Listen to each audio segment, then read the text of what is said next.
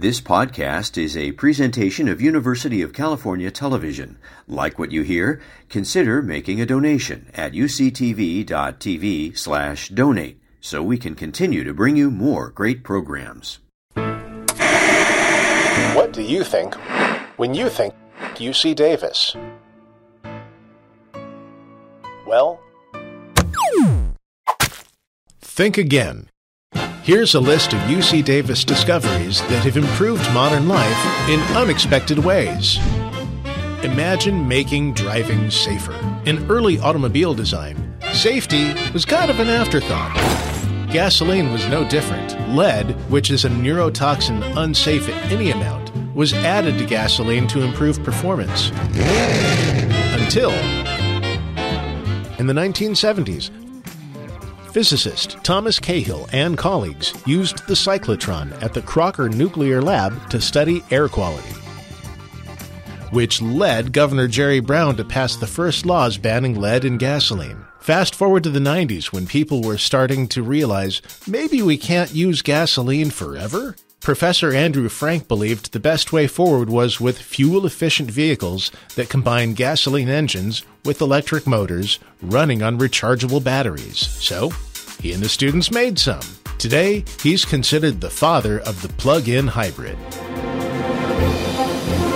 Imagine fish healing burnt bears. During recent wildfires, our veterinarians were presented with bears and a mountain lion cub with severe burn wounds.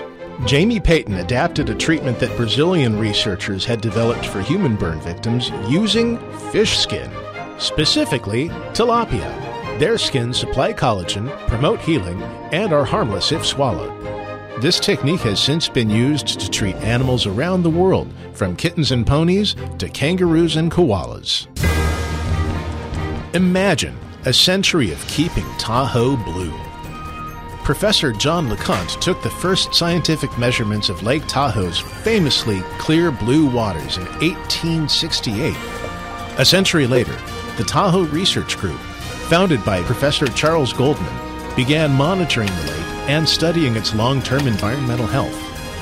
Their work helped reveal how humans and wildfires affect the lake and its surroundings. Today, those lessons are shaping management of lakes from the Arctic to Chilean Patagonia.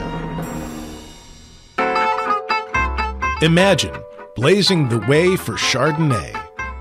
Today, California is one of the world's top wine producers. That didn't just happen by accident. Even in the 1800s, many saw the potential of our Mediterranean climate and the need for better research. California wine was just about to go big when Prohibition left everyone to just chill for 13 years.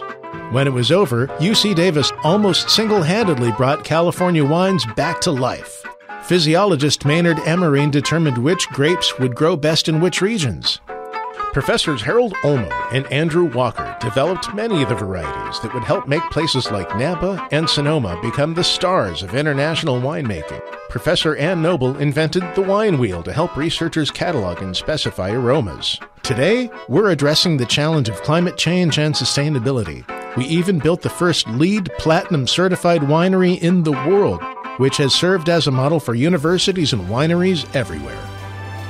From the cars you drive to the wine you drink, it's all in a day's work at UC Davis.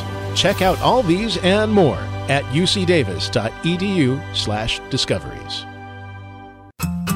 You've been listening to a podcast by University of California Television.